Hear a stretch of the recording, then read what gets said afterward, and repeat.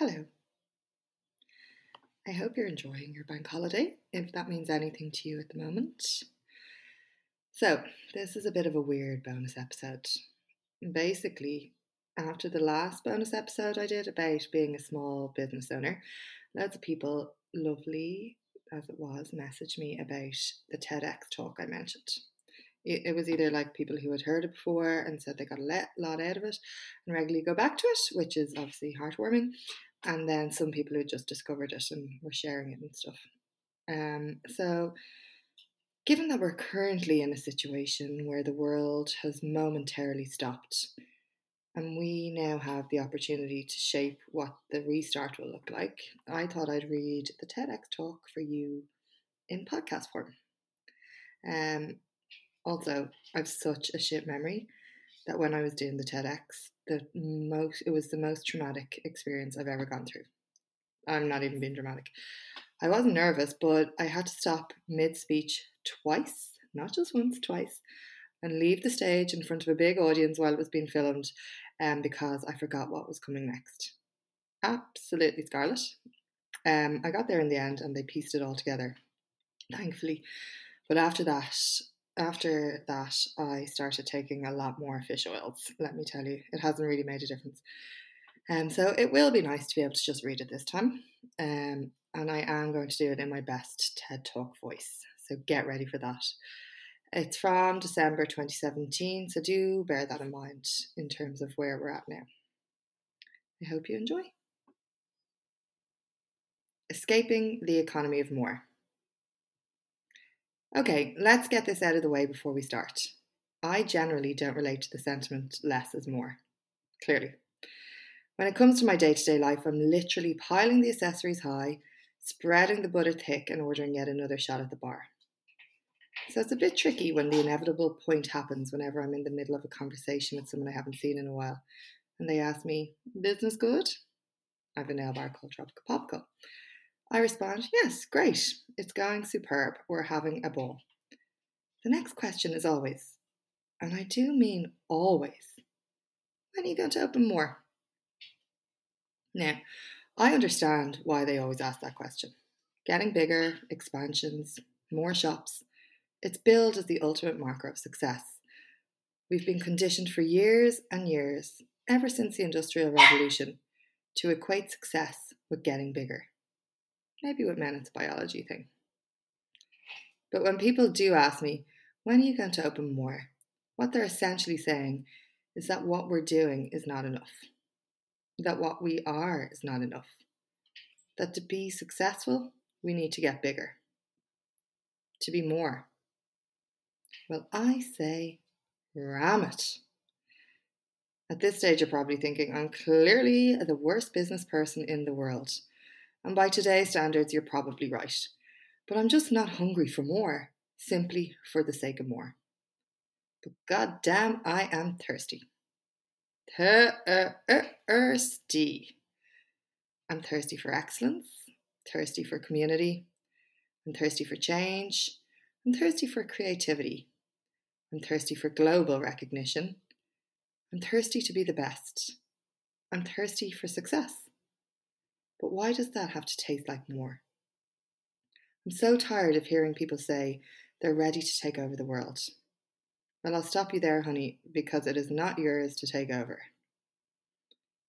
Imagine, however, if we all stopped for 1 second and instead of focusing on taking over the world, we put all our energies into perfecting our very own little world. I use the word little perhaps wrongly there because even though my world is pretty small in the grand scheme of things, from my perspective, it's the biggest thing going.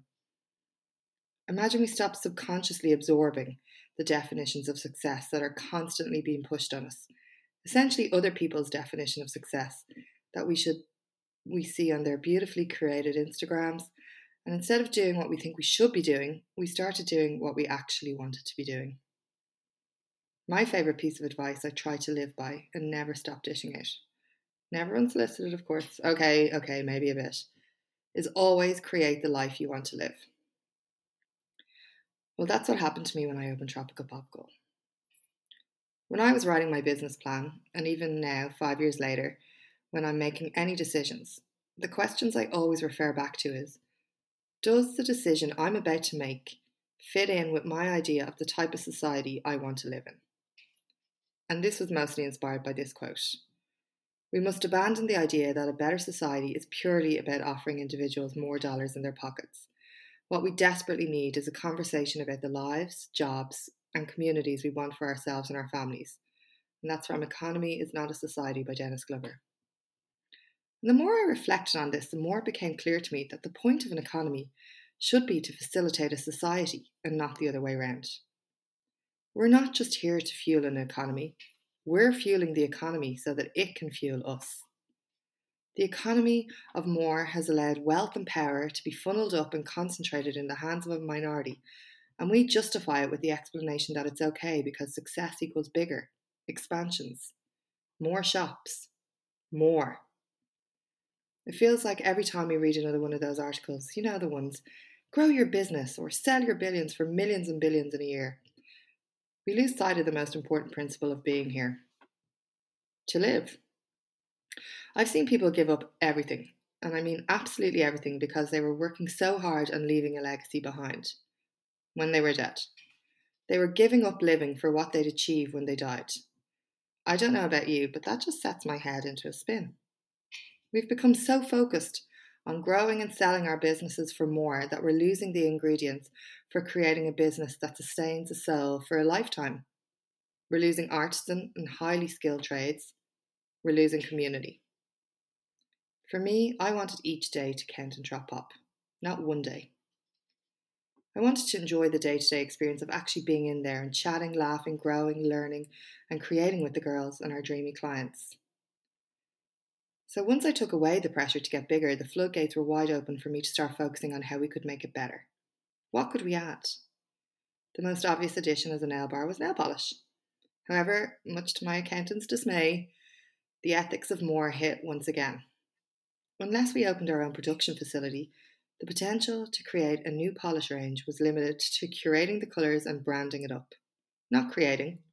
We'd literally be repackaging a product that already exists without bringing anything new to the world. We'd be using our name to make it worth buying. We're back to the more for the sake of more rather than more for the sake of excellence. Just selling things. Any things. Not creating, just selling. Now, before you write me off as a hippie, don't.